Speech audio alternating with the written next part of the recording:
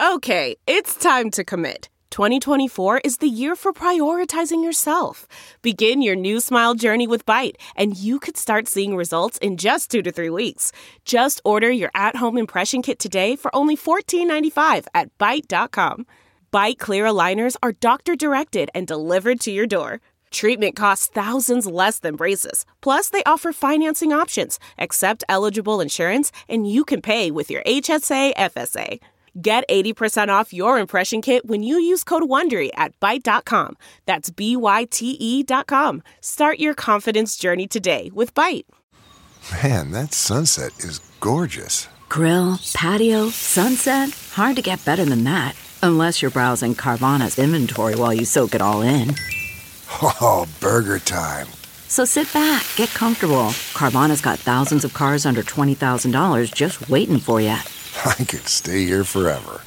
Carvana, where car buying meets comfort meets convenience. Download the app or visit Carvana.com today. The following podcast is a Dear Media production. This episode is brought to you by Peak, where plants and science intersect.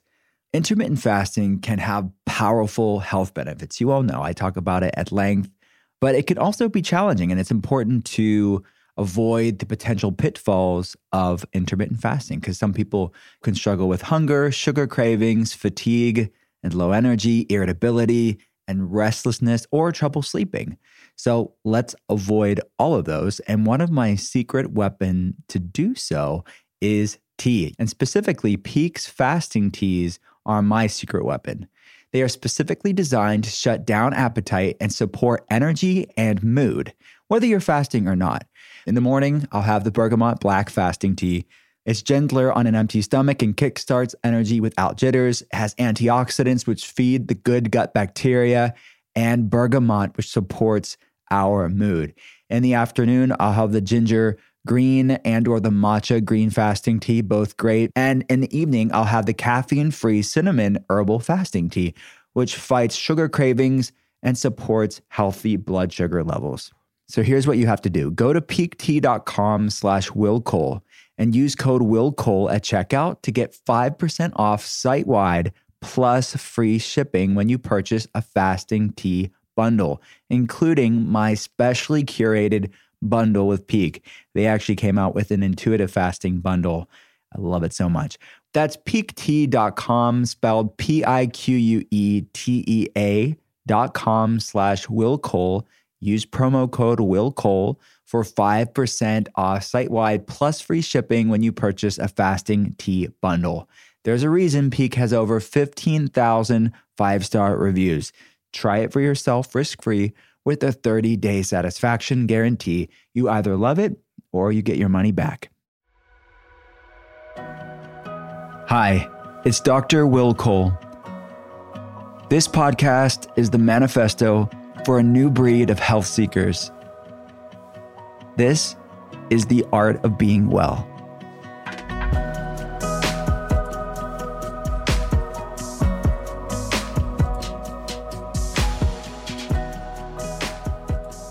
What's up, everyone? It's Dr. Will Cole, and welcome to the art of being well. I am a leading functional medicine expert. I get to consult people around the world via webcam. I started one of the first functional medicine telehealth centers in the world over a decade ago, and I'm a New York Times bestselling author. I wrote Intuitive Fasting, which is my newest book, and The Inflammation Spectrum, which is now in paperback, so you have to check that out, and Ketotarian. If you want to learn more about my clinical work, the telehealth center, the books, and there's lots of free resources there for you as well. You can check it all out at drwillcole.com. That's drwillcole.com. All right, let's get to today's guest. He is one of the only repeat guests. This is the second time he's on a completely brand new discussion. We dig deep, as we always do with Dr. Perlmutter. Dr. David Perlmutter is one of, and I know a lot of smart people, but he is one of the smartest people I know in my life. And he's such a great human being. He's so kind, and he's always been such a supporter of me. Anyways, Dr. David Perlmutter, MD, he's a board-certified neurologist and fellow of the American College of Nutrition. He is a frequent lecturer at symposia sponsored by institutions including the World Bank, Columbia University, New York University, Yale, and Harvard, and serves as an associate professor at the University of Miami Miller School of Medicine. He is the recipient of numerous awards, including the Linus Pauling Award for his innovative approaches to neurological disorders, the National Nutritional Foods Association Clinician of the Year Award, and the Humanitarian of the Year Award from the American College of Nutrition. He has an amazing podcast. He has an amazing blog at drperlmutter.com, and he is the New York Times bestselling author of so many books like Grain Brain, Brain Maker, Brainwash, the Grain Brain Whole Life Plan, and his brand new book, Drop Acid, which we're going to talk about today. Let's get right to it. And be sure to stay tuned through the entire conversation because at the end, I answer another one of your burning health questions in Ask Me Anything. This is Dr. David Perlmutter's Art of Being Well.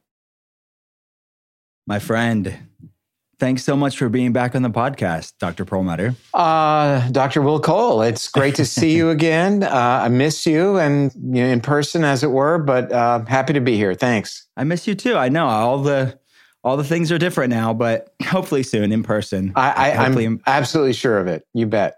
Yes, yeah. So let's jump right into this. We have a lot of really exciting things to talk about.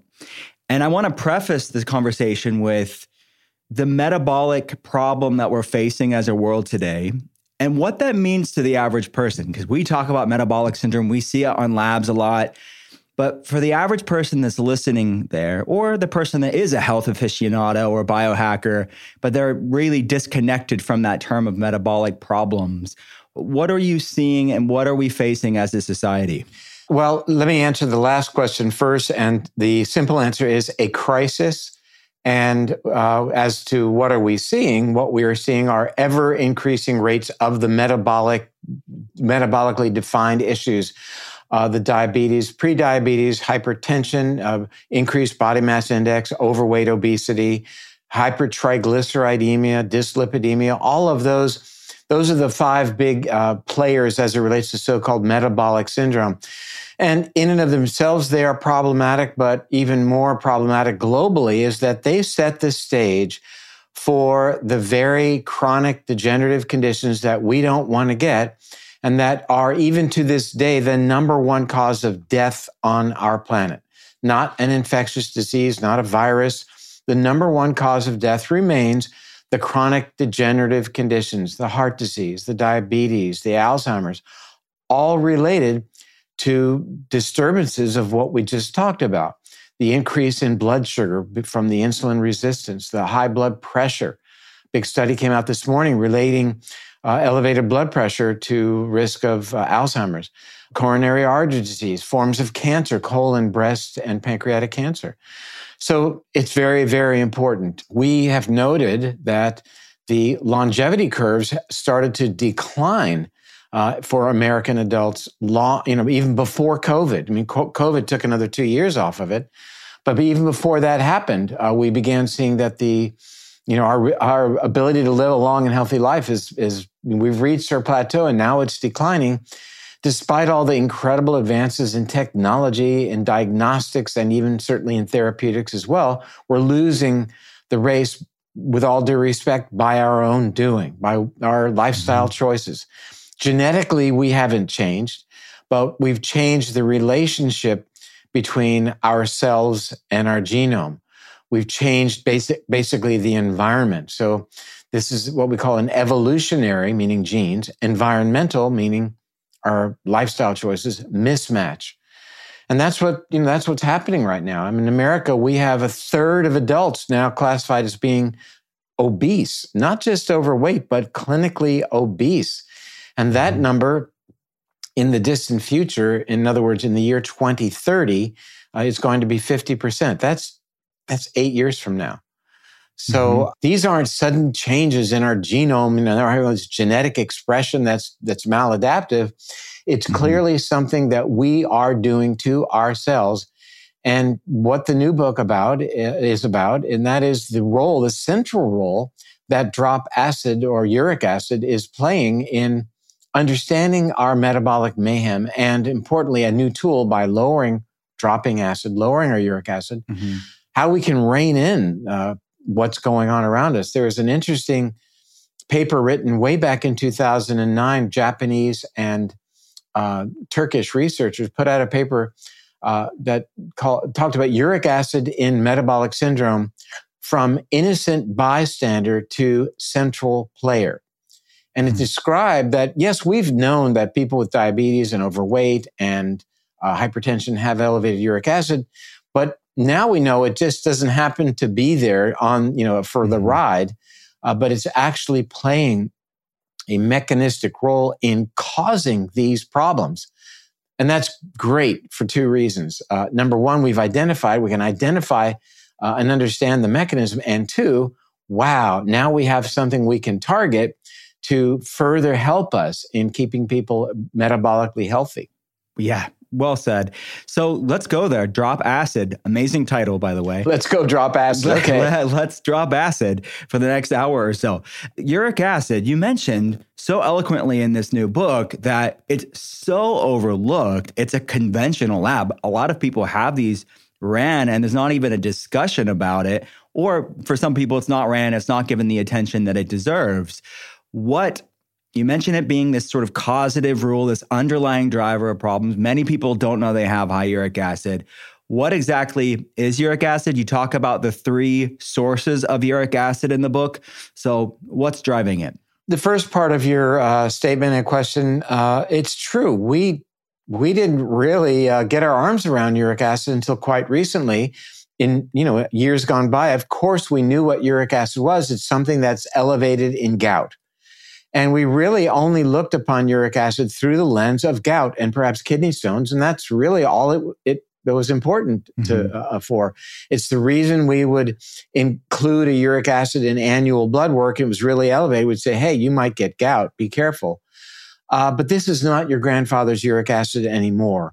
Now that we know that uric acid is far more influential in the body, it's a powerful tool. And what the uric acid elevation is doing is it's serving as a signal molecule, a messenger, and it's basically telling your body to get ready for winter or for food scarcity, a powerful survival mechanism. So when we look at the fact that insulin resistance and blood pressure going up and increasing your body fat, we tend to look upon those as bad things. Oh, who wants to have insulin resistance or higher blood pressure? But that's only in the context of our modern world. Until just recently, a blink of an eye, our hunter-gatherer forebears and certainly our primate ancestors were very much aided by the fact that they had these signals happening in their bodies that would allow them to make more body fat so they could survive during times of food scarcity. And this dates back 14 to 17 million years ago during what is called the Middle Miocene period, when the Earth became a little bit cooler. And over 1 million years, our primate ancestors were threatened by less food availability. So any little modification of their physiology that would allow them to make and store more body fat would play out over a long period of time as a survival mechanism. And so it is that the increase in uric acid that happened because of a series of gene mutations allowed them just a little bit of an edge over those who did not have that series of mutation. Therefore, they had higher uric acid levels, a signal that we've got to make more fat. We've got to keep that blood pressure up. We've got to turn on what's called gluconeogenesis so we can make more glucose to power the brain for 2 reasons. At least. Number 1, to avoid starvation, and number 2, to avoid predation. So we didn't get eaten by other animals in the day. The problem is that served us well until we began the agricultural revolution and began to have an abundance, not just of food, but of food that was more carbohydrate based.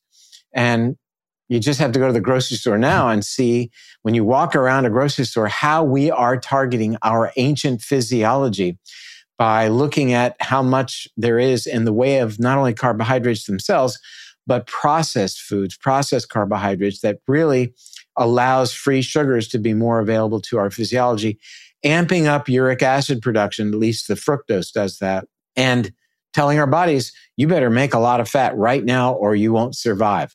Well, we don't need that. And now that we've identified this mechanism, this pathway, it really serves to inform people who are struggling with losing that amount of weight that they want to lose, accomplishing their goals, getting their blood pressure down, reining in their mild elevation or significant elevation of blood sugar, glucose. It becomes yet another tool in our toolbox, an important metric. Know your fasting blood sugar, know your blood pressure, know your BMI, and know your uric acid, because these all play into your metabolism. So, the final question you ask is, well, where does it come from? Yeah. And what makes it really easy for the quiz is it only comes from three things. A, fructose. B, purines. We'll talk about that. C, alcohol. Or D, all of the above. Real simple. Yeah. We know it comes from the breakdown of alcohol, and it really depends certainly on what kind of alcohol you consume in terms of the uric acid effect. Okay. Purines are the breakdown products of the DNA and RNA that are found in the cells of the various foods we eat. But the big player is the fructose. This fructose is added to our foods, to 60 to 70% of the foods in the grocery store now, because it makes them sweeter and it's cheap to produce. And we like foods that are sweet. People tend to buy whatever it is, whether it's barbecue sauce or salad dressing. If it's got some sugar in it, whether you read it on the label or not, your brain is going to like that, because we are all really destined to have a sweet tooth. It's a powerful survival mechanism. It tells us, eat this food because it's safe, because generally foods that are poisonous would never be sweet. It tells us, eat this food because it has the highest level of nutrients. And it tells us to eat this food because when we do, through the fructose, we activate uric acid production that tells our body that you need to make fat because winter is coming. Well, that's something we're doing now 365 days a year. And when I quote you a statistic saying that by 2030, 50%, it's breathtaking. Yeah. 50% of American adults will be obese, not just overweight, but obese. And it's striking, but it isn't surprising. Walk through an airport or, go out to dinner and look around. It's pretty aggressive what's happening. And it's sad because it's happening to people.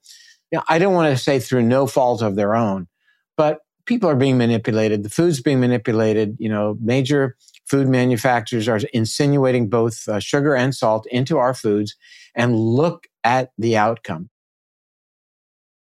Imagine the best sex you've ever had. Now imagine that it could be even better with products that were designed to naturally enhance sexual pleasure. A company that I love in this space is Foria.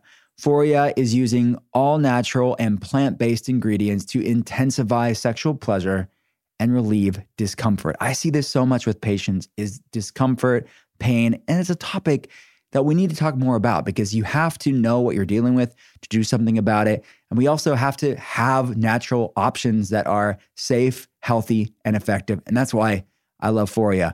Foria has a serious cult following with tens of thousands of people who have had their sex lives transformed through using their products. And look, a healthy sex life is part of overall wellness. This is really important. Foria makes products that will transform your sexual pleasure and your sexual health. A product that my patients love is their arousal oil. You have to check this out. And also Awaken. Awaken uses CBD and warming sensation inducing organic botanicals that enhance arousal, sensitivity, pleasure, and helps with any discomfort. So yes, you have my permission to try this. I fully endorse you to go ahead and treat yourself to more deeper, fuller pleasure wherever you can find it, often as possible, and you can start with a bottle of Foria. Foria is offering a special deal for our listeners. Get 20% off your first order by visiting foriawellness.com/Will Cole. or use code WillCole at checkout. That's FORIA wellness.com, FORIAwellness.com/WillCole for 20% off your first order. I recommend trying their Awaken Arousal Oil and Sex Oil. You'll thank me later. Our next partner has a product I use all the time and I recommend it to my patients as well. It's Athletic Greens. I love it because it's convenient, it's nutrient dense. So what is it? With just one delicious scoop of Athletic Greens, you're absorbing 75 high-quality vitamins, minerals, whole food source superfoods, probiotics, and adaptogens to help you start your day right. This special blend of ingredients supports your gut health, your nervous system, your immune system, your energy levels, recovery, focus throughout the day, and aging, all the things. It's lifestyle friendly, whether you eat keto, paleo, vegan, dairy-free, gluten-free. It contains less than 1 gram of sugar with no GMOs, no nasty chemicals or artificial anything, while tasting really great. It's the one thing with all the best things. Athletic Greens uses the best of the best products based on the latest science with constant product iterations and third-party testing. Athletic Greens was created when the founder experienced a ton of gut health issues and ended up on a complicated routine to recover. So he gave us one thing with all the best things. Right now, it's time to reclaim your health and arm your immune system with convenient daily nutrition. It's just one scoop in a cup of water every day. That's it. No need for a million different pills and supplements to look out for your health. To make it easy, Athletic Greens is going to give you a free 1-year supply of immune-supporting vitamin D and 5 free travel packs with your first purchase. All you have to do is visit athleticgreens.com/WillCole. Again, that's athleticgreens.com/WillCole to take ownership over your health and pick up the ultimate daily nutritional insurance. Let me segue to salt for just a moment because It's really an interesting story. We now have identified, I talk about it in the book, the fact that our bodies can make our own fructose. Think about it. You can do what your very best, avoid fructose, read labels, don't drink fruit juice or sodas. But your body can be tricked into making fructose if it thinks it is dehydrated. Now, why might that be? Why would you want to make fructose if you're dehydrated? Well, if you face dehydration, you have to have, one of the survival mechanisms is obviously finding water. Well, you might not find water, but guess what? You can make water. And what your body makes water from is the metabolism of fat. And the greatest example, I think, is, a camel can go, 3 weeks and walk across the desert and not drink any water. But fortunately, it has a hump. If you look inside that hump, what are you going to find? It isn't water, it's fat. It burns the fat. Yes, it has energy, sure. But as it burns that fat, it creates what's called metabolic water. Like whales have a lot of fat to make water. They don't stop along the way and drink from underwater springs. Even the hummingbird that makes these epic trips, at times prior to that 1,000-mile journey, it has 40% of its body weight is fat. Wow. If you want to bring hummingbirds to your house, you put out sugar water, right? That's what they love, of course, because it makes fat and off they go. So any mechanism that would go into play to help us prevent from being dehydrated, or as we face dehydration, that turns on the production of fat would help us by making metabolic water. So what is that mechanism that triggers us, our physiology, to think that we are becoming dehydrated? It's an elevation of our sodium level. So as our sodium level climbs, as we don't drink water, it triggers the formation of fructose with uric acid and all the negative things that uric acid does. But here's another way that we can trick that mechanism into happening and increase fat production, increase our blood pressure, increase our insulin resistance. We do it by eating excessive amounts of salt. So when you're watching the playoffs and you park yourself in front of the TV and are eating a bag of salted pretzels, your body says, "Oh, I'm looking at the refined carbohydrates. Yeah, but I'm taking in a lot of sodium. My serum sodium goes up a little bit. My body thinks I'm dehydrated, and it puts into play mechanisms to keep me from losing free water, of course, through aldosterone, but also it activates this pathway to make me fat, to keep me alive. So we've known for decades that people who eat excessive amounts of salt, that excess salt consumption is associated with obesity. It's associated with dramatic increased risk of type 2 diabetes. And we've known the hypertension connection for an awful long time. But now we dropped in that really important piece of the puzzle. We understand the mechanism. And I love that. I mean, I'm just thrilled to know that, because when you finally get it, you go, oh, it makes sense. Now it all makes sense. Yeah, exactly. The really empowering part is now we have tools. We can tell people, look, limit your salt consumption, but at the same time, figure out what in the heck is your uric acid level, and we need to determine how aggressive we need to be in terms of lowering it. Right. So let's talk about, and we'll get to what to do about it, of course, but the three drivers of uric acid, you mentioned fructose is probably the number one driver of it. Do you recommend, and obviously they can read the book for all your detailed instructions and recommendations, but for our conversation today, do you recommend we cut all fructose down, or is it just refined high fructose corn syrup, or is it even the natural whole food sources of fructose? What should we be doing there? That might be the home run question, I think, for all of your viewers today, and that is relating to fructose. So eat fruit. To be sure, fruit contains some fructose, fruit sugar. That's where the name comes from, for crying out loud. But, an apple a day keeps the doctor away. But 5 apples a day and the doctor you will pay, meaning that have some fruit, have fruit that doesn't have a lot of fructose. An apple might have 5 to 10 grams of fructose, and we can pretty well get away with that. Berries, low in fructose. Kiwi, low in fructose.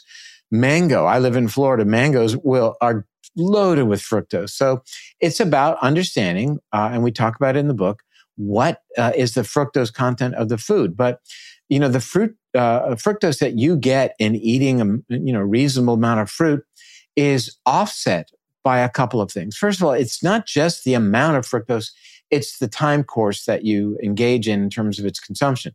You suck down a Coke or a big 12-ounce glass, 16-ounce glass of fruit juice, apple juice, orange juice, and you're bombarding your body with an awful lot of fructose. It's 36 grams of sugar. Mm-hmm. In a very short period of time, and you rapidly exceed what your liver is able to deal with. And so then you're raising your fructose level, and now you're activating all these downstream effects, the increased production of glucose, the production of fat within the liver, leading to non-alcoholic fatty liver disease, raising your blood pressure, raising your production of body fat, insulin resistance, all of those things, inhibiting nitric oxide through uric acid. So eating fruit that has fiber will slow your absorption of fructose, number one. Eating fruit, it contains vitamin C. Vitamin C aids in the excretion of uric acid. Mm-hmm. And finally, bioflavonoids that are found in fruit can help our bodies reduce the manufacturing of uric acid by actually targeting one of the most important enzymes called, it'll be on the quiz, xanthine oxidase. The reason I mention that is because that's where the gout medicines target. That's how they work. Allopurinol, which is the drug for treating gout to lower uric acid, targets the very same enzyme that is targeted by quercetin and luteolin. So it's the reason that fruit consumption is actually associated with a reduced uric acid. Got it. Now, as it relates to alcohol, hard liquor will raise uric acid. Wine is not a bad choice because wine in men is about neutral. Wine in women is actually associated with a little bit lower uric acid.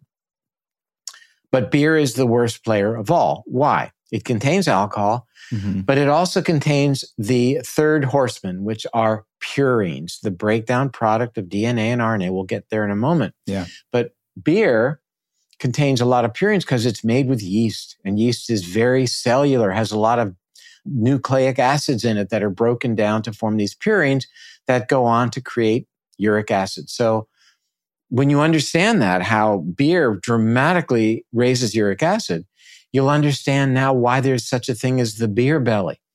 Because it's not that you make uric acid, maybe you get gout. No, you're making uric acid that's telling your body winter is coming, make fat. So interestingly, Japan, for example, is very much dialed into the role of uric acid in metabolism. And they now market in Japan purine-free beer because it will not activate that pathway to raise your uric acid. And as it relates to these third of our horsemen, the purines, foods that have a lot of cells in them will tend to raise uric acid because those cells get broken down when we eat the foods, and it will raise uric acid. Foods like liver and kidney organ meats, game meats like venison, certain shellfish like scallops and mussels, anchovies, sardines. Not that you can't ever have them anchovies on your salad or sardines, there's an upside to liver for sure, B12, iron, but you want to know your uric acid. Am I going to get away with it? Is my uric acid good? Am I all right to eat a big piece of liver? Which I have trouble with because I never liked it. No other reason. I just never liked eating it for whatever. We'll leave it at that. Yeah. But that said, if your uric acid is not exactly where you want it to be, and the magic number for our discussion today, Will, is 5.5. We'll get back to that in just a moment. Okay. So you haven't reached that level yet, and you've done your very best on fructose. You've even done the alcohol. You might want to start looking at purines and maybe add in 500 milligrams of quercetin, 500 milligrams of vitamin C, maybe 100 milligrams of luteolin as well. Look at the entire program that is designed first to limit the inroads, the alcohol, the purines, and looking at, certainly fructose, as I said, the major player, but also then looking at how uric acid is metabolized and what we can do to target that metabolism with things that help reduce its production and help with its elimination. Got it. And it's not that challenging. People can get their uric acid under control. And it's a common blood test. Anybody can order it, go to the doctor's office, have it ordered. You can go online and buy a uric acid monitor, and that's what it looks like. And here you go. That my most recent is 4.7. I know that. I know what my uric acid level is because I did a finger stick, much as you might check your blood sugar if you're not wearing a continuous glucose monitor. And great to know. Now, if it goes up, I'll say, what did I do lately? Oh, maybe I had a little too much this, that, or the other, and make a modification. But we've got to keep our uric acid levels in check. One 2009 study, Japanese study, looked at 90,000 people. 42,000 men, 48,000 women, followed them for 8 years. At the beginning of the study, they measured their uric acid level.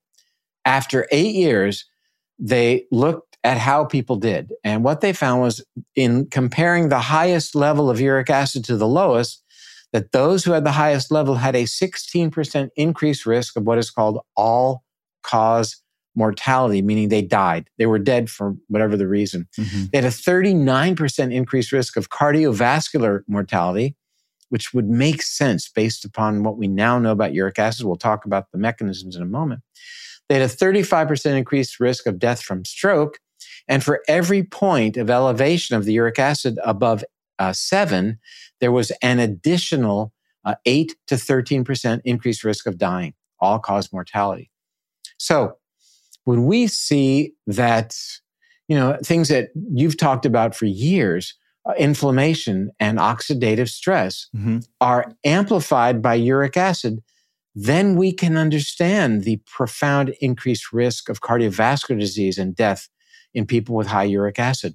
When we relate uric acid to mitochondrial problems, increased inflammation, increased oxidative stress, it explains why people with high uric acid have as much as 166% increased risk of what is called mixed dementia and vascular dementia, a 55% increased risk of actual Alzheimer's disease, and an 80% risk of dementia of all types, because we know that those mechanisms, inflammation, free radical mediated stress, insulin resistance, I didn't even mention that, oxidative stress, mitochondrial dysfunction, the brain is not happy with any one of those, and uric acid causes all of those.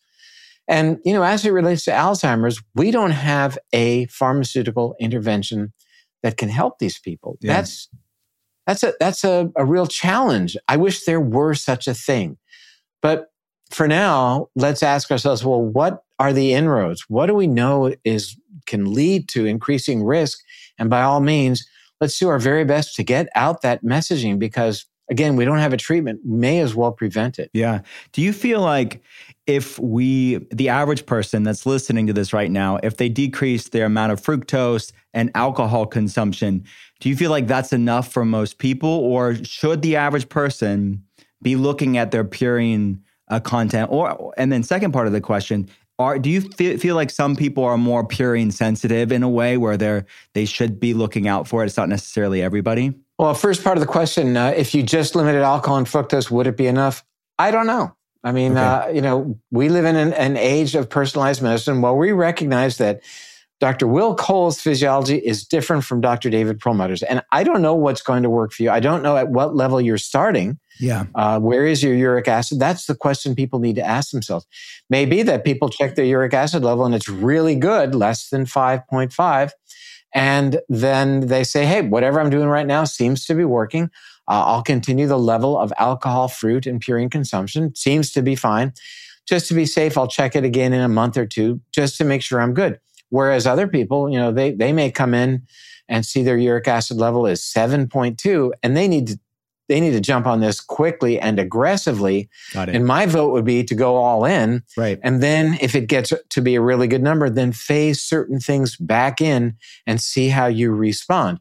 Much as a person might do with food sensitivity, for example. Yeah. Take away, the whole list of the typical culprits and then phase back in something tomatoes, nightshade vegetables, whatever they may, try and see if they're having a problem. So I think it really depends on where you start the evaluation and take it from there. And again, you can buy a home monitor or you can go to the doctor's office or you could pick up the phone and call your doctor because likely if you get annual blood work, which a lot of people do, you've already had your uric acid checked. Right.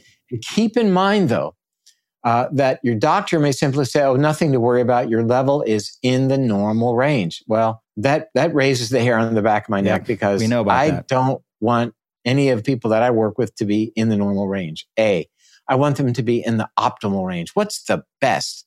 Not just you happen to be within a couple of standard deviations of what is average, not good enough. A, and B, understand that the normal range deals with gout. That's where that 7 milligrams per deciliter comes from. It's from the gout literature because we know that above 7, there's more of a tendency for uric acid to precipitate in the blood and form crystals that are characteristic of gout. We want that level to be 5.5 milligrams per deciliter or lower than that. Got it. And you mentioned the at-home test. What's the best way for us to get that at-home test if people want to test it for themselves? Amazon, Okay. or there's the one I use is called UAssure, UASURE. That's available on Amazon, or they have their own website. And I don't know the URL, but I'm sure we'll put the links. We'll put the links in the show notes. Yeah. There you go. Wonderful. Yeah. Then you get a kit. You do a finger stick. You slide it in the bottom of the monitor right there, and then the first thing you do is push the button, and then you put the drop of blood on and the stick in. Next thing you know where you are. Awesome. And, I'm all for understanding where you are in terms of your biometrics. I want to know your blood sugar and your sleep cycles and how much sleep you're getting and, your max, your various parameters of exercise. All these things. If I'm to help the next person, I need to have that data. Yeah. It's not good enough to get blood work done and look at a fasting blood sugar once a year and hope that snapshot in time is going to tell me something, because it really isn't going to tell me a whole heck of a lot. Well said. People will often ask me, whether they're patients or people in social media, what's a refreshing, healthy beverage that they can enjoy at the end of the day, on the weekends, but they don't want something unhealthy. They don't want to deal with hangovers or bloating. So if you're in the same boat, then you need to try hop water. It's so freaking good. Hop water is a non-alcoholic, sparkling hop water crafted with functional ingredients for added mood-boosting benefits. You have to check this out. Hop water has so many amazing flavors. They have classic, they have blood orange. I love that one. Mango. They're honestly all good. Mango.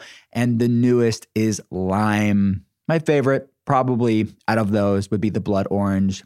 I put together the most delicious mocktails with the different flavors of hop water. Hop water, that's HOPWTR, hop water. It's made from an exclusive blend of hops that gives it a crisp, citrusy, piney taste. Plus, it has no alcohol, calories, carbs, or sugar, so it won't mess up your gut health. It won't mess up your energy, your brain health. You're going to feel freaking amazing drinking hop water. Trust me, you're going to love hop water too. My patients love it. It's the healthy way to hops. Right now, my listeners can get this special offer, 20% off your first purchase. Plus, get free shipping when you order 24 cans or more. To get this offer, go to hopwater.com. That's HOPWTR.com. Use my promo code WillCole to get 20% off plus free shipping. Don't wait. This offer won't last long. Again, that's hopwater.com. Use code WillCole. Part of my process with my patients is going through their health history, their medical history, looking at any labs they had done recently to get to the bottom of what their body actually needs. And there's so many people that aren't my patients at the Functional Medicine Telehealth Center. They maybe follow me on social media or they listen to The Art of Being Well, who are not my patients right now, but they ask me oftentimes, like, how can I take similar measures to improve my own health? What labs do you recommend that I maybe don't need a functional medicine doctor so I can learn about my body? Right now, one of my favorite at-home labs that I've been loving and I recommend is Keen Health's Keen Gut Plus. It's the perfect tool to give you the inside scoop on your current gut health status. By giving just a simple stool sample, you can get really interesting and helpful insights like your gut microbial diversity, basically the balance of bacteria in your gut, probiotics, the beneficial bacteria, and vitamins profile, along with personalized recommendations and actionable takeaways based on your unique gut health test results. Right now, Keen Health is offering 20% off with code WillCole. Visit keenhealth.com. That's KEANHEALTH.com. Keenhealth.com. Use code WillCole, all one word, to get 20% off this amazing gut health test. So you mentioned quercetin, you mentioned vitamin C. What are some other things we should be taking, and what dosages? And obviously, all of this is in the book, but what are some things people can start to consider bringing in their life? Well, as it relates to supplements this time around in Drop Acid, I only went with 5. Okay. Because people, are taking their other supplements, that whether it's NAD or a precursor or sulforaphane, whatever it may be, for various reasons. But I wanted just to make sure that these are on or added to the list. And without a doubt, the top of the list is quercetin, and that would be 500 milligrams a day.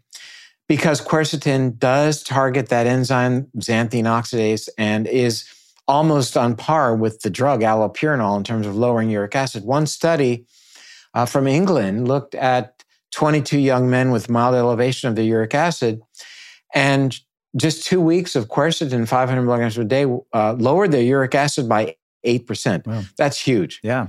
So quercetin on the top of the list, luteolin as another bioflavonoid, the dosage 100 milligrams a day. DHA offsets some of the damaging effects of high fructose in the diet, specifically as it relates to the liver. Next, we want to look at chlorella. The reason we want to have chlorella on board is because, again, one of the downstream problems here is non-alcoholic fatty liver disease. And I hope we have a chance to unpack that a little bit. Yeah. Especially from the fructose consumption. This is a huge issue. I mean, the rates of NAFDL in the years from 1970 to 1990 went up significantly to 42% from 24% in American adults. It's a big problem.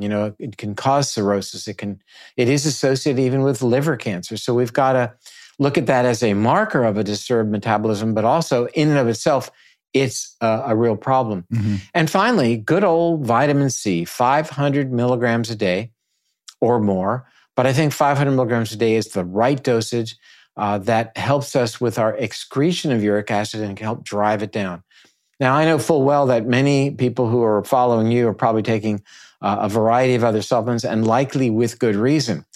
But this is a generic recommendation. And you made a point earlier that people are different. People have different levels of uric acid creation, uric acid metabolism. But I think, again, we need to measure. We need to know where we are and where we start and look at our goal. Mm-hmm. Where do we want to end up? We want to end up south of 5.5 milligrams per deciliter. That's above 5.5. Then we start being associated. We start seeing the relationships to these significant metabolic problems that are characteristic of elevated uric acid, even a polycystic ovarian syndrome, which is a profound endocrine and metabolic issue affecting from 4 to 18% of American women in reproductive years. The number one cause of infertility. Mm-hmm. It's rampant. And now that we see the relationship to uric acid, and understand one thing, I'm going to be a little technical here, but I know that people who are following you can go for it. Yeah. One of the things that we see happening in women with PCOS is that they're down regulating what is called AMP kinase or AMPK. Yeah. And because of that, their blood sugars are elevated. They're making more body fat. They're not using body fat as much for energy because AMPK has been turned off. And their uric acid levels are elevated. Mm-hmm. Well, guess what? That's what uric acid uses to increase body fat, to increase the blood sugar, to increase gluconeogenesis, making blood sugar. It targets AMPK and turns it off. Yeah. And at the same time, it turns on the other pathway for the metabolism of AMP called AMP deaminase. Maybe many of your viewers haven't heard of that side of the switch. Mm-hmm. So we metabolize AMP by going down AMPK, which is what we want, or AMPD, which is what we don't want. AMPK, great. We're burning fat. We're not making glucose. We activate AMPK by exercising. It's how the drug metformin helps control blood sugar in diabetics. And interestingly, quercetin targets AMPK. It's why it's on the top of the list, because it's an anti-inflammatory, it's an antioxidant, but it targets AMP kinase. Mm-hmm. It is a senolytic, and it helps us with respect to our uric acid production. So I'm all in as it relates to quercetin. Love it. But we don't want to activate AMP deaminase because that's telling our bodies that either we're getting ready for hibernation, a bear that's eating all those berries, getting ready to go into hibernation, needs to make a lot of body fat, and they don't have AMPK active. They have AMP deaminase. Make fat, store fat, lock it up. Got it. And so that's not who we are unless you are indeed planning to go into a cave and hibernating for the next few months. If you're indeed a bear listening to this podcast, then you're fine. Another one that you talk about, that's actually the cover of the book as well, is Tart Cherries. So what's the science behind Tart Cherries? What do we need to be looking out for that? Well, Tart Cherries are on the plus, are good. Yeah. And that Tart Cherries have been used, Tart cherry juice, for, again, decades, with studies indicating that there are various, not to deconstruct it, but there are various components, likely bioflavonoids and vitamin C, that help lower uric acid. So Tart cherries have been recommended for gout patients for decades. And why? Because they work especially in women. And as you well point out, that's the O. See the O in drop acid? Yeah. Tart cherry. Now everybody knows the little secret. They would not have known that had we not brought that up. And then another food that or a drink that you talk about in the book is coffee. Where does the verdict stand on coffee? Coffee is associated with lowering of uric acid. And you made some friends. Is it right self-serving that I would say that? You bet. But that's, there are flavonoids in coffee that probably are the reason that it does. But, at the same time, you might think that coffee could raise uric acid, but it does not. But there are some things that we can consume aside from the precursors of uric acid that also are associated with increasing it. Including various medications like aspirin, theophylline, testosterone, and some really common things like beta-blocking drugs, the diuretic drugs that are used to treat high blood pressure. Now think about what I just said, that raising uric acid raises the blood pressure. Diuretic drugs and beta blockers are used to treat high blood pressure, but yet they increase uric acid. So in a way, you're really chasing your tail when you understand it like that. Right. I think a couple of the other big players would be these proton pump inhibiting drugs like omeprazole that are over the counter. Taken by some 15 million Americans. And this is a drug that is strongly associated with risk for stroke and Alzheimer's, as published in the journal Stroke. And now that we see the relationship in terms of raising uric acid and, of course, disturbing the gut bacteria as well, and leading to inflammation, we can begin to understand that maybe it's not the best thing in the world to reduce your stomach acid because you don't tolerate eating undercooked sausages or something like that. Yeah. So you touched upon it. The connection between uric acid levels and fatty liver disease, non-alcoholic fatty liver disease. What's the mechanism between the two? I see this oftentimes on labs where you're seeing the high uric acid, you see the high AST and ALT, the liver markers, and they have a history of these problems. So what's the mechanism connection there? Well, again, let me preface that by saying it's a very serious problem and it's increasing by leaps and bounds. Yeah. The average uric acid level in America in the 1920s was 3.5, and now it's 6. And that has paralleled our increasing consumption of fructose, increasing 1,000%, going from 1970 to 1990. So the actual mechanism deals with the fact that fructose enhances, as it's metabolized, lipogenesis within the liver. And this is accentuated by the way that uric acid then turns on the metabolism of fructose. So the first enzyme involved in fructose metabolism is fructokinase.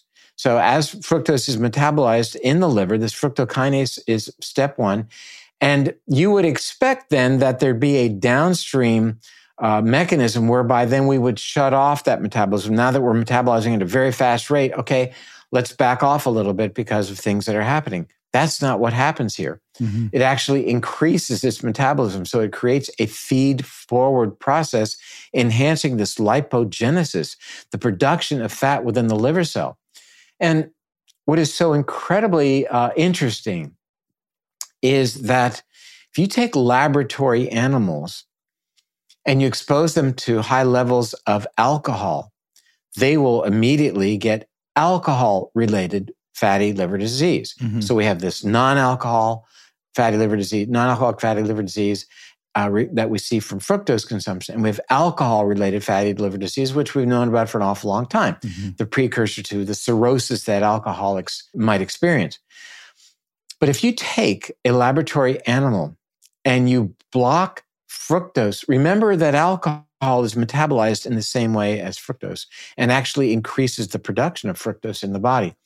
If you block fructose metabolism by blocking that first enzyme called fructokinase in the laboratory animal, and you load that animal up with alcohol, they do not develop alcohol-related fatty liver disease. Wow. So what it's telling us is really quite interesting, and that is that the development of the fatty liver disease is fructose dependent, whether it's from the fructose itself or even from the alcohol. Wow. So if we can downregulate that enzyme, we will have a powerful tool to help prevent fatty liver disease in people consuming alcohol and or people who are consuming high levels of fructose. Now, uric acid, the downstream manifestation of both alcohol and fructose metabolism, turns that enzyme on even further, making the situation even worse. So it's really interesting where this science is going to take us. Yeah. It is fascinating. And it's one of those things that's never been talked about in this deep way. And it's so common. I mean, this book is going to change people's lives. You know, as you mentioned that, Will, I think that, it's going to change consumers' lives big time. Yeah. But for people like yourself and those who are involved in functional medicine, integrative medicine, or i.e., a little more open-minded to new ideas, wow, this is going to be something that, in the practice, in the clinic, is really, really going to be helpful. Yeah. For these people, these metabolic, 88% of American adults has at least one component of metabolic syndrome. And that means that only 1 in 8 American adults is metabolically intact. That means if you're seeing 8 patients today, that 7 of them are metabolically compromised. And so this is going to be very pervasive in terms of, or it's going to throw a very wide net in terms of who it's going to help. Absolutely. For sure. All right, my friend. We didn't do this last time you were on the podcast. So this is a brand new thing. People are going to learn so much more the about lightning you. round. This is a lightning round. Exactly. Because the podcast is called The Art of Being Well. And this is going to be Dr. David Perlmutter's Art of Being Well. I'm just going to throw different questions at you. First question, You're stuck on an island, my friend, and you are looking for nutrient density and survival. What's the one food if you only had one food only? I'd go with fresh water. I love it. Weren't expecting that one, were you? Did not. Okay, so fresh water, and you had one food to go with that fresh water. What would that food be? Gee, tough call. I'm not sure. I mean, I might want to go with a fatty fish. Okay. Though I wouldn't get any fiber from that, and that would be a problem. I'd probably end up eating seaweed for fiber. But I might want to go with a fatty fish so that I could preserve my brain function, eat enough protein that I could turn on gluconeogenesis so I could make sugar. And I would have, obviously, the fat and the DHA to be good for my brain. So I'd be clever enough to figure out a way off that island. I love it. What's your favorite fatty fish? What's your go-to? Salmon. Yeah. I fish for salmon for 4 to 5 months a year That's right. in British Columbia or Alaska. So I've bonded with salmon. All right. So it's a very special fish for me. Yeah, it's great to eat. It's good for you, of course. But even as it relates to purines, you can't be eating so much salmon day in and day out. I eat salmon once or twice a week, and my uric acid's 4.7, so I'm doing okay in that regard. I do like mahi because that's the fish that we catch down in Florida. But again, my liking or not liking certain fishes has to do with not just their nutritional evaluation, but the whole picture. Got it. All right. So the completely other side of the spectrum, if you had one food only, purely on deliciousness and taste, removing the health benefits aside, what's that food for you? Hands down, popcorn. Popcorn. Lots and lots, popcorn. with tons of salt and melted butter. There was no hesitation in that answer. I love it. Okay. Movie theater food, the best. You bet. Yeah. All right. What are 2 supplements for you personally that have been the biggest game changers for you over your life? I could say the 2 most important supplements for me have been DHA and quercetin, but I'm not going to say they've been game changers. I don't. I take supplements, as do probably most people, based upon what we know about them, what we understand about them. I mean, I think probiotics are a home run as well. Do I feel any different because I take probiotics or quercetin or sulforaphane precursors or DHA or nicotinamide riboside? There's so many zinc that I take. I can't say I feel any different when I take them or I don't take them. So, but I take, what are my go-to ones based upon my understanding? If I had to choose 2, it'd be DHA and quercetin. Got it. And you're taking them, like you said, you're the science behind it, and You bet. Yeah. You bet. Got it. All right. Next question. What is a wellness myth that you would like to dispel? Oh, I would think that people have a sense they can exercise away a crappy diet. And if, job one is the food that you eat. People think, I'm going to lose weight because I spend 45 minutes every day on the elliptical or whatever it is. And then they think they've earned those calories wherever they came from, those calories. whether it's a drink or whatever. And that's just not the case. So I would say that you cannot exercise away a bad diet, that look at your diet first, and then if you want to layer on the exercise, and you should, fine. But we don't want to look at those in terms of balancing, the calories you're burning on the treadmill versus the calories you took in. That is primitive, simplistic, that's a bit redundant, and not going to serve you well. Got it. What's the latest non-food, non-supplement, biohack or wellness tool that you're really into? Well, I don't know. Checking uric acid is a powerful wellness tool. So that's certainly the latest. In addition to my use of a continuous glucose monitor, wearing an Oura ring so I can see the quality of my sleep, measuring my exercise performance using an Apple Watch. All of these things I think are really very, very important. And, those are non-food interventions that are informing me as to how well I'm doing on the program. And I'm so grateful to have that feedback because I can make changes. And, it's constantly being changed. Yeah. The program for me constantly changes as I learn new things and I experiment with one thing or another. Knowing how well I sleep, I think, has been very important. I generally sleep pretty well, but knowing that my wife and I take a short walk in the evening has been profoundly helpful in not just how long I sleep, but the quality of my sleep, increasing my deep sleep, for example, which never was where I wanted it. Now it is. To have that information, that feedback that allows you to make these choices to have a better outcome, I'm really excited about that. Love that. What is your favorite way to exercise? I run most days. On the days I don't run, I do an elliptical machine for the aerobic part of my training. I do squats for legs. I do tension bands actually for biceps, triceps, push-ups for pecs. And I do about 50 sit-ups on an incline board each day, or about 100 to 150 crunches with a inflated ball. Got it. I'm really curious about your answer here. What's the weirdest wellness thing you've done that you're willing to admit on a podcast? Oh my gosh. Colonics were kind of out there at an Ayurvedic center. That was interesting. I don't think I've really gone over the edge in terms of something weird as a biohack. I mean, Dave Asprey put me in the cryo chamber once. That was a kick, down to minus 143, I think, Fahrenheit. Wow. That was an interesting experience. How long did you last at that degree? Long enough. Whatever. I think it was 2 minutes and it was plenty. Yeah, right. Those are good answers. Colonic and cryotherapy. But not at the same time, that's for sure. That's the next thing. That's the next trend. Goodness. All right. Next question. What's your favorite restaurant in the world, and what do you order there? That's I go to a lot of nice restaurants that have the kind of food that I like. And truth be known, we've not been restauranting for quite some time as of late. But having said that, there's a restaurant in Naples, Sea Salt, and I know the owners, and they have wonderful fish.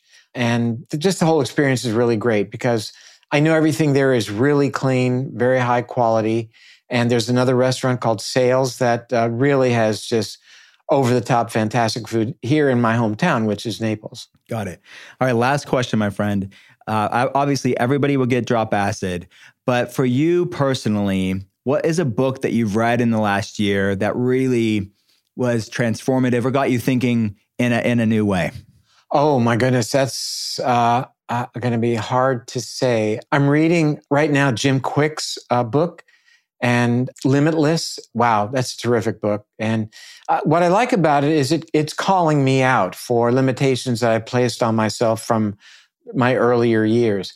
I'm finding that very helpful. Dr. Richard Johnson has written a book called Nature Wants Us to Be Fat. It's right there.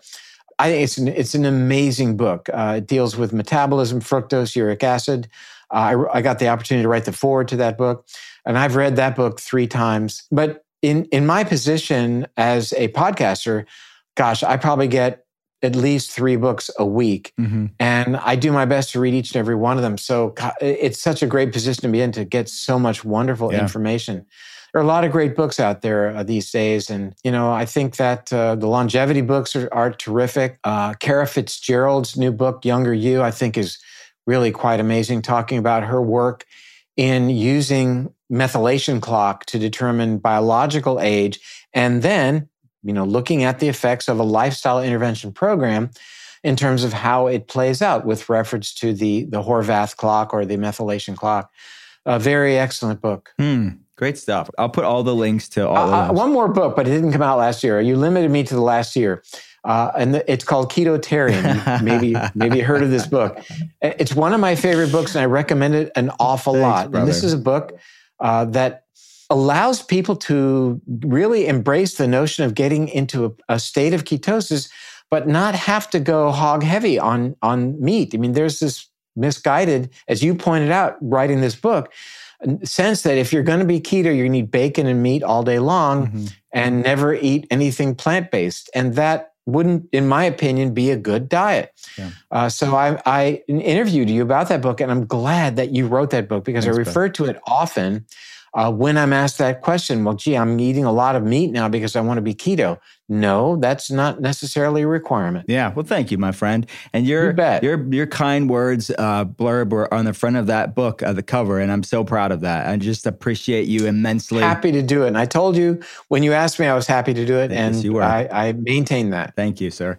All right, my friend, where do people go? Where do people go to get drop acid? And where do people get to drop acid? Where do they drop acid? And by the way, before we go, you put recipes in the book. You have what's called the LUV or the LUV diet in there, low uric volumes or levels. Values, sorry. So there's so much good stuff in the book, but where can they go to get it? So the book is called Drop Acid, and the place to go is dropacidbook.com. That's an easy spot, or just go to my website, drperlmutter.com. Then that's sort of a clearinghouse for the things that I do. Love it. And the podcast, where do people listen to the podcast? Again, website can get you started. YouTube is a good place. My channel there, it's called The Empowering Neurologist. And that you can look for that link on Google or just go to YouTube and find all these really very, very inspirational and informative people that I've had the opportunity, like yourself, over the years to interact with. And it's such a great platform. You have to admit, you get to talk to some really cool people. It is really cool. So I really look forward to that. It's a great moment. Love it. My friend, always great catching up with you. Next time in person, let's make it a thing. All right. We'll make it happen. At the end of every episode, I'll be answering a question from one of you guys. Nothing is off limits. Ask me anything. And you can send your questions over to me on Instagram or Facebook. As a functional medicine practitioner, it's been fun seeing the questions that have already come in on different food philosophies, wellness trends, and ways to approach overall mental, emotional, and physical health and well-being. Thanks for those. And I'm looking forward to seeing what else is on your mind. Now it's time for another Ask Me Anything. Today's question is from Jen. Jen asks, "Hi, Dr. Cole. You ask guests what 2 supplements are their favorites. I'd love to know which 2 are your favorites." Great question, Jen. It's hard to pick. And obviously, caveat here is that food is always first. I mean, food is primary. You cannot supplement your way out of a poor diet. So I am not an advocate for people to just bring in these supplements or any supplements without first looking at nutrient density with food and optimizing that specific to their health case, specific to their goals, specific to them. But with that said, 2 supplements that have helped me out the most personally would have to be vitamin D and some methylated B vitamins. So most people, no matter what their genetic variants are, no matter who they are epigenetically, no matter what they're going through in their health, just as a human living in modern life, those are 2 supplements that can help out most people too. So not just me personally, but looking at labs 10, 11 hours a day, I see vitamin D deficiency in most people. And it's regulating thousands of different pathways. It's needed to regulate inflammation levels. The brain is rich with vitamin D receptor sites, so it's great for cognitive function and brain health. It acts like a hormone. It almost, think of it as a pro-hormone, vitamin D3. So blending vitamin D3 with vitamin K2, which is another fat-soluble vitamin that you need to regulate inflammation, support a healthy immune system, and energy production, that's a game changer for me as well. Getting my labs looking great with the vitamin D3 and K2 definitely is paramount for me personally and so many of my patients. And then a methylated B vitamin would be another one. I have a double MTHFR gene variant, which is a gene that makes an enzyme that really is an important part of methylation, which you need for detoxification pathways, lowering inflammation levels like homocysteine, the one inflammatory marker, and many, many other different functions within the body. You need it for a myriad of different things. So one way that I support my MTHFR gene variant, which means my body doesn't methylate in this one way as optimally, I add in a methylfolate and a methylcobalamin or a B12. So I would say those are my top two: vitamin D3 with a K2, which is just a blend, and then a B complex, a methylated B complex. And honestly, this is why we have the collection at drwillcole.com, because I do get asked that question a lot. Like, what are the core fundamental things that you recommend? So if you want to learn about the formulas that I take, just go to drwillcole.com and you can learn about the collection there.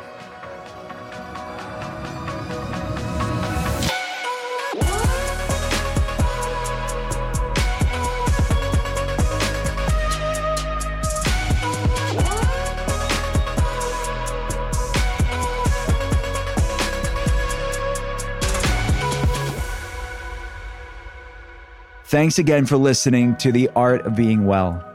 If you have a chance, please rate and review the podcast here. And if you like what you're hearing, hit follow and pass it along to a friend. To see more, head to drwillcole.com/podcast. I'll be back again next Thursday, and I hope you will too. Talk soon.